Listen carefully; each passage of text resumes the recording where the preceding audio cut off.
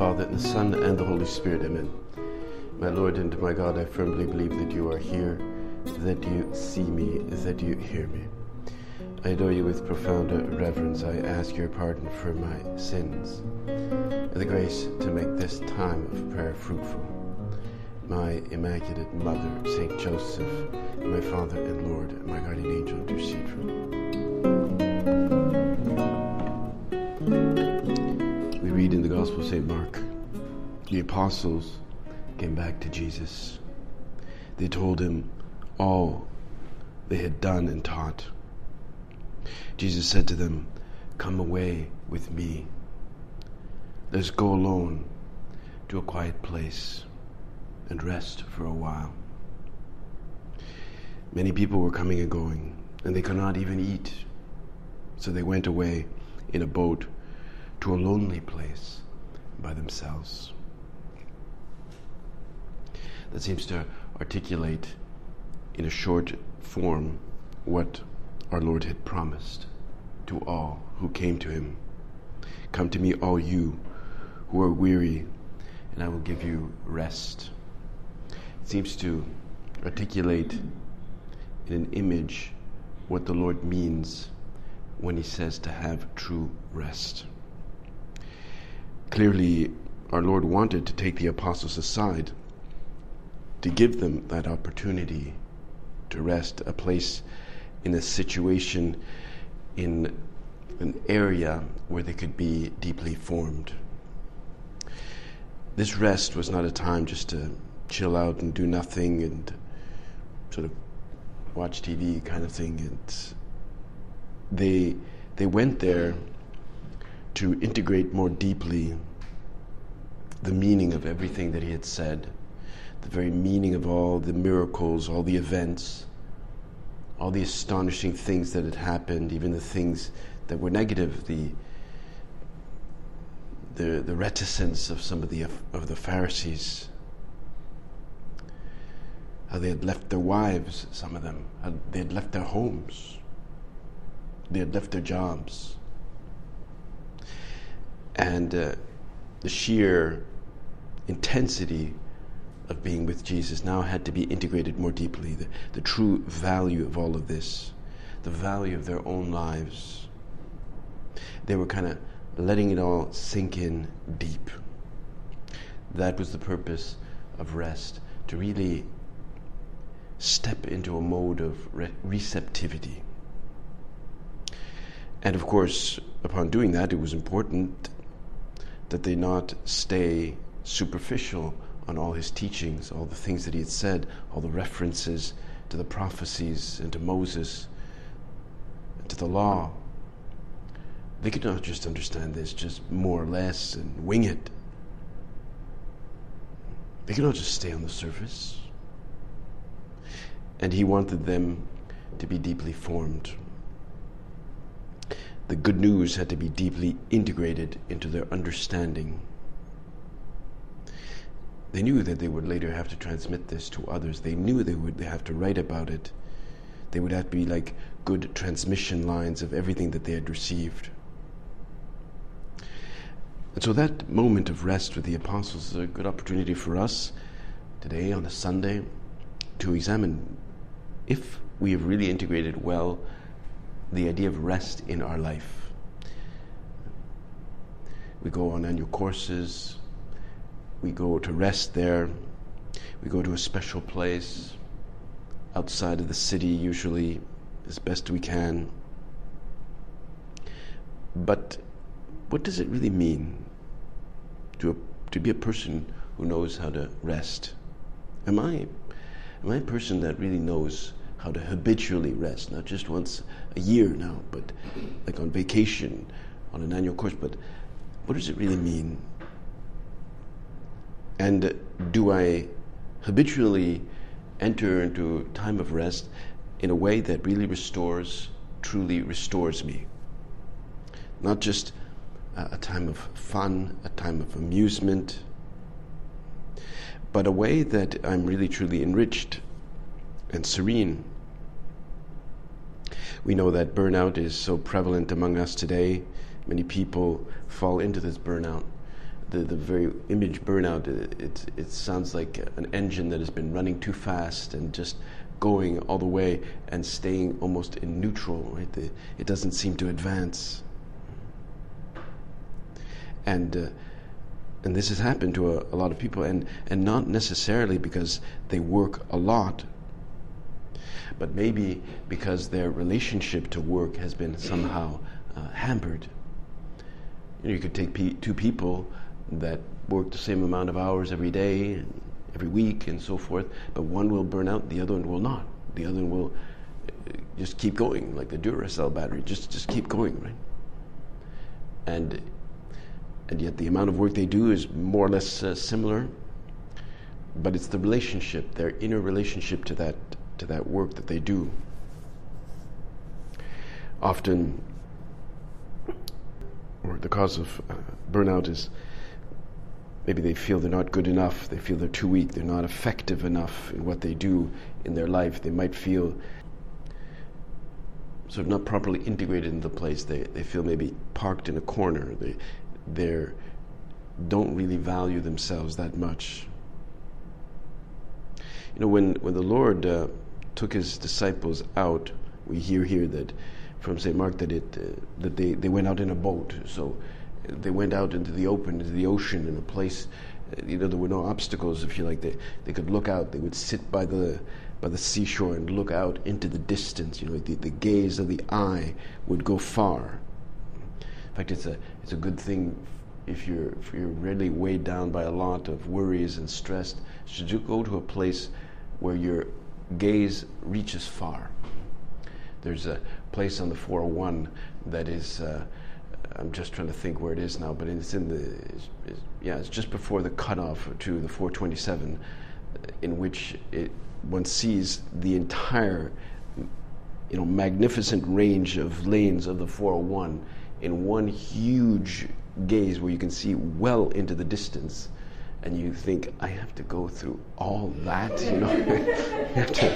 you just see trucks and cars, but you just get a good look at it, Normally you just see the next car in front of you, but now you just see the whole 24 lanes, and oh my God, it's just, But at the same time, it's you say, okay, well, I know where I'm going, I know what's happening, and okay, I know what the next 30 minutes in traffic is going to be like, and it gives you a certain, I don't know if you would say meaning, but at least there's a certain existential meaning of what's happening.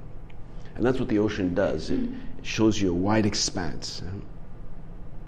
And that way they could look deep into the future. And he would tell them to image now and imagine the great good that they could do in this redemptive mission that they were going to undertake, that they were going to be involved in this historic and very important redemptive mission for the rest of the world. And they were literally, he would tell them, you guys are the new tribes of Israel. However great you thought the tribes of Israel, this is even greater. This is something great. And it led them to dream. It led them to think in grand terms. They conjured up a deep, deep sense of mission. And these voices of Jesus stayed with them after. This became the inner voice of each apostle. All those dreams that the Lord ignited in them, all the thoughts, all the meaning of his mission, the purpose of why he came to earth. He would have described what it means to be the Son of God, the means to be the second person of the Blessed Trinity, the Holy Spirit. Maybe they didn't quite understand everything, but as they went about their life after the ascension, the voice of Jesus resonated, and they were kind of like protected from too negative a voice in their heart, in their mind. They were not critical of themselves, too critical of themselves. This was not echoing in their heart. You cannot be an apostle and undertake the deep mission that they undertook, and and the martyrdom that they face if you have a doubtful, critical voice in your mind. Are you sure you want to do this? Is this really all that good? Am I all that valuable? Is this really all that good, what we're doing here? This thing of Jesus on the cross and resurrected. Are you sure he's resurrected? No, that's not what they're thinking. We must give this treasure to thousands of souls. We have no time to waste. Jesus has given them this great, great mission, the greatest grace in their life. When we talk about our vocation, we have to be able to say, this is the greatest grace in my life, the greatest gift that God has ever given me. We have to talk about talk about in those terms. They had all the tools they needed to face these challenges. He was available to them to listen to their problems, to listen to their fears as they were there in that place of rest. So it was like the essential truth of what they were all about, focused in the most absolute sort of intense way imaginable. They were just in total mode of receptivity. And of course, he continues to be available to us today. He doesn't criticize us, that inner voice that we may hear sometimes about our own work, about our own life, about the things we have to do. We must listen to the voice of Jesus. What does it sound like? It's not a voice of criticism. It's not a tisk-tisk. It's without judgment. He orients us. He encourages us. It's okay. You'll get through this. I know it's hard. You did a good job talking to that young lady. That was good. I wouldn't have thought of that. That's good. That was a good idea to invite her.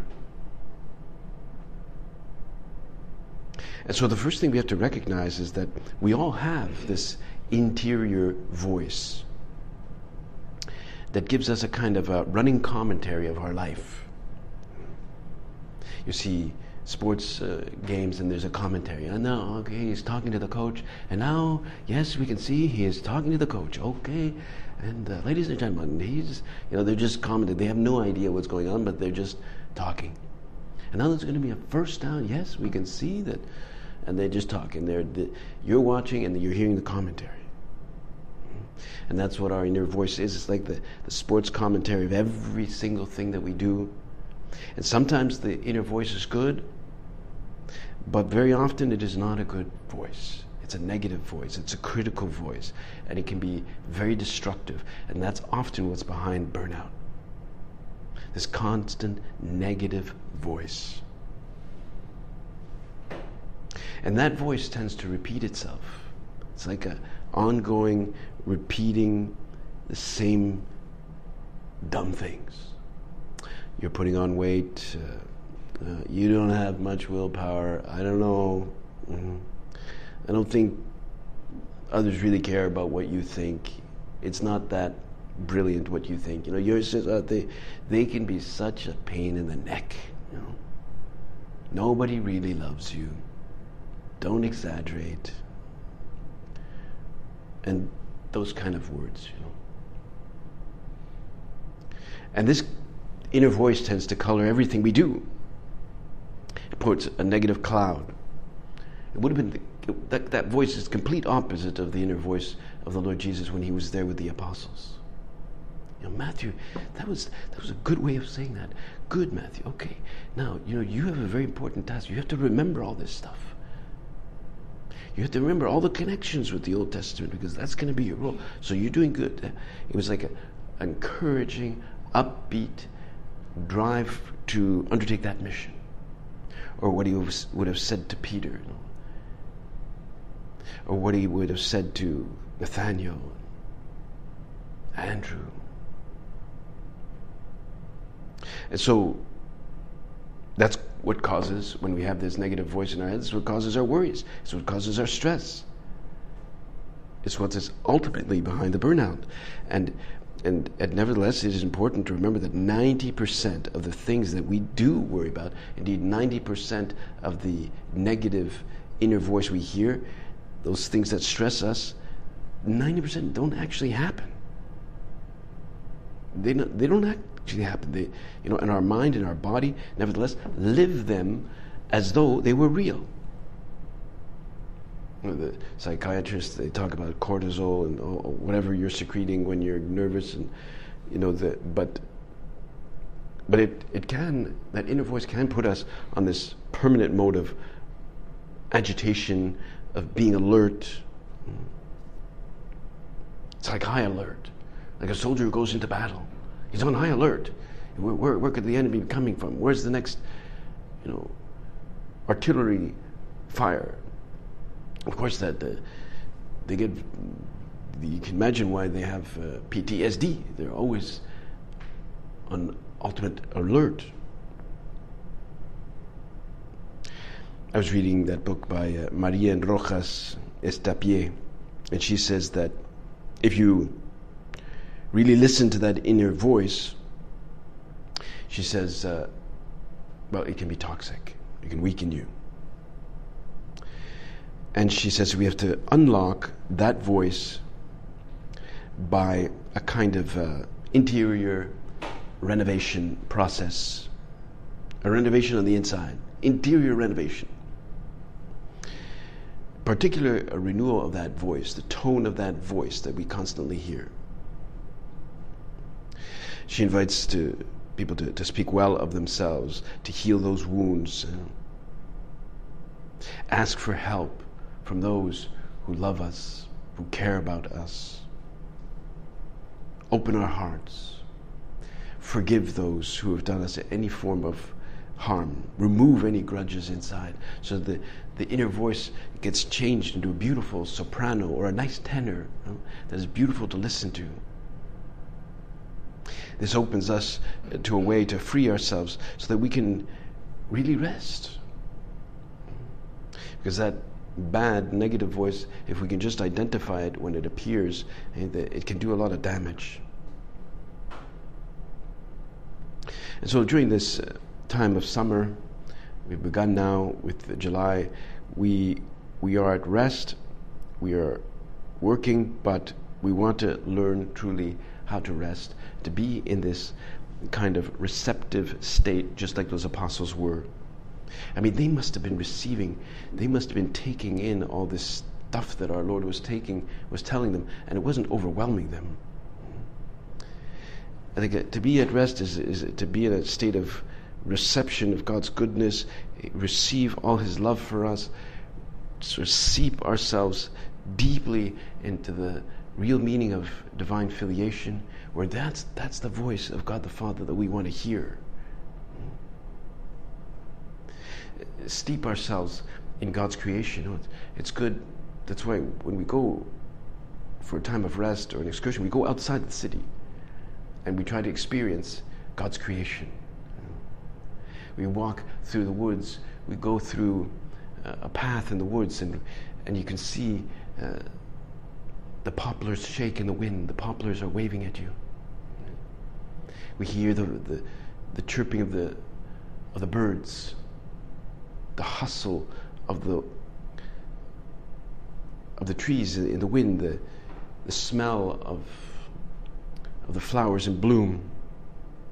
It's all experiencing God's wonderful creation. I suppose one could do it somewhat also in the city. I mean, just go through the alley, and at one point you'll find something. You'll find a bush or something, I don't know, and smell the bush. I don't know, maybe not, but creation can be found everywhere. Maybe just go up and look in the sky and see the clouds.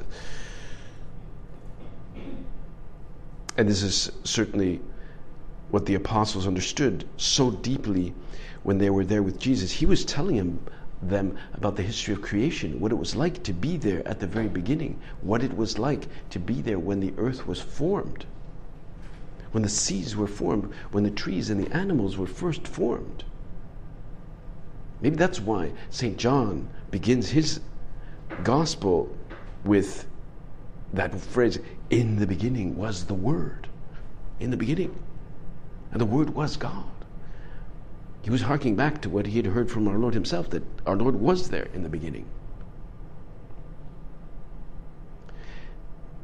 And that's why, when we rest, we call it recreational time. But it's really because it's recreation. We're re-experiencing God's creation in our life in some way. To be in the deepest meaning of our life, like the seventh day, when God rested, he dwelt in the goodness of what creation really was. He dwelt in the goodness, he rested in the greatness of what he had just undertaken in the 6 days of creation. He's looking at it. He's kind of enjoying it, like an artist who looks at his work of art, especially with what awe he would have looked at man, at you and I, so that he could just enjoy the beauty of his image in man. We were created in the image and likeness of God. There on the seventh day, he was just like making that covenant with man. It was the very whole purpose of creation to be able to look at it like that on the seventh day. That's when he could do that. And in fact, you could say that God is still now in the seventh day. He's still enjoying the fruits of his creation. And the greatest fruit of his creation is you and me as sons and daughters of God. His sons and daughters. And we must rest in this creation. That's what recreation is all really about. To recreate ourselves. To renew in the depth of our being what it really means. To be focused on the goodness of life.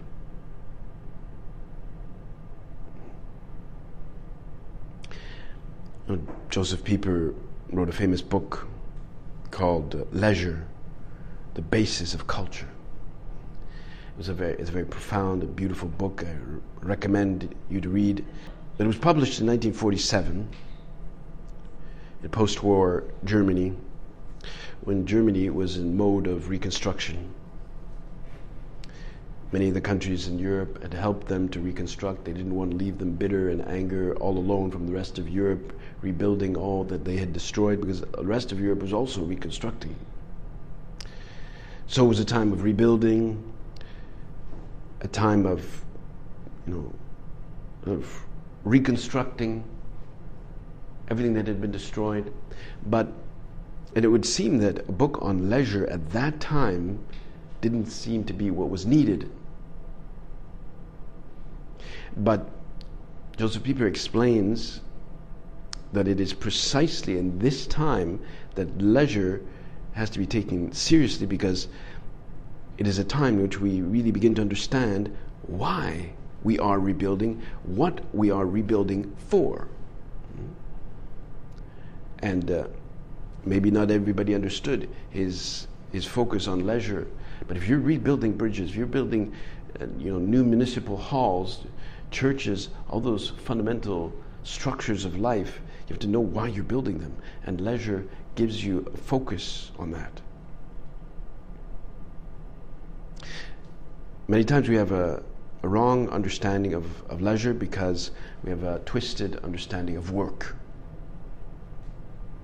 We have a wrong understanding of rest because we have a bad understanding of what work is really all about ultimately. We understand work as that which is just useful, it's helpful, we get things done, and therefore we get tired and we think of leisure as the place where we can just veg out, do nothing. But true leisure, true rest really is related more to a skill in which we enrich ourselves into that which is really, truly most fundamental and most important. It's the moment of restoration, right? Where we get a better connection between our rest and our work. We live in a society where there's this propensity towards work, towards careers, towards achieving things, towards technological solutions, where AI does everything for you. it's all this doing, and rest is really about experiencing the truth of creation. And when we work like that, as a constant movement and activism and voluntarism, there's this refusal to really accept the gift of creation, no matter where it comes from.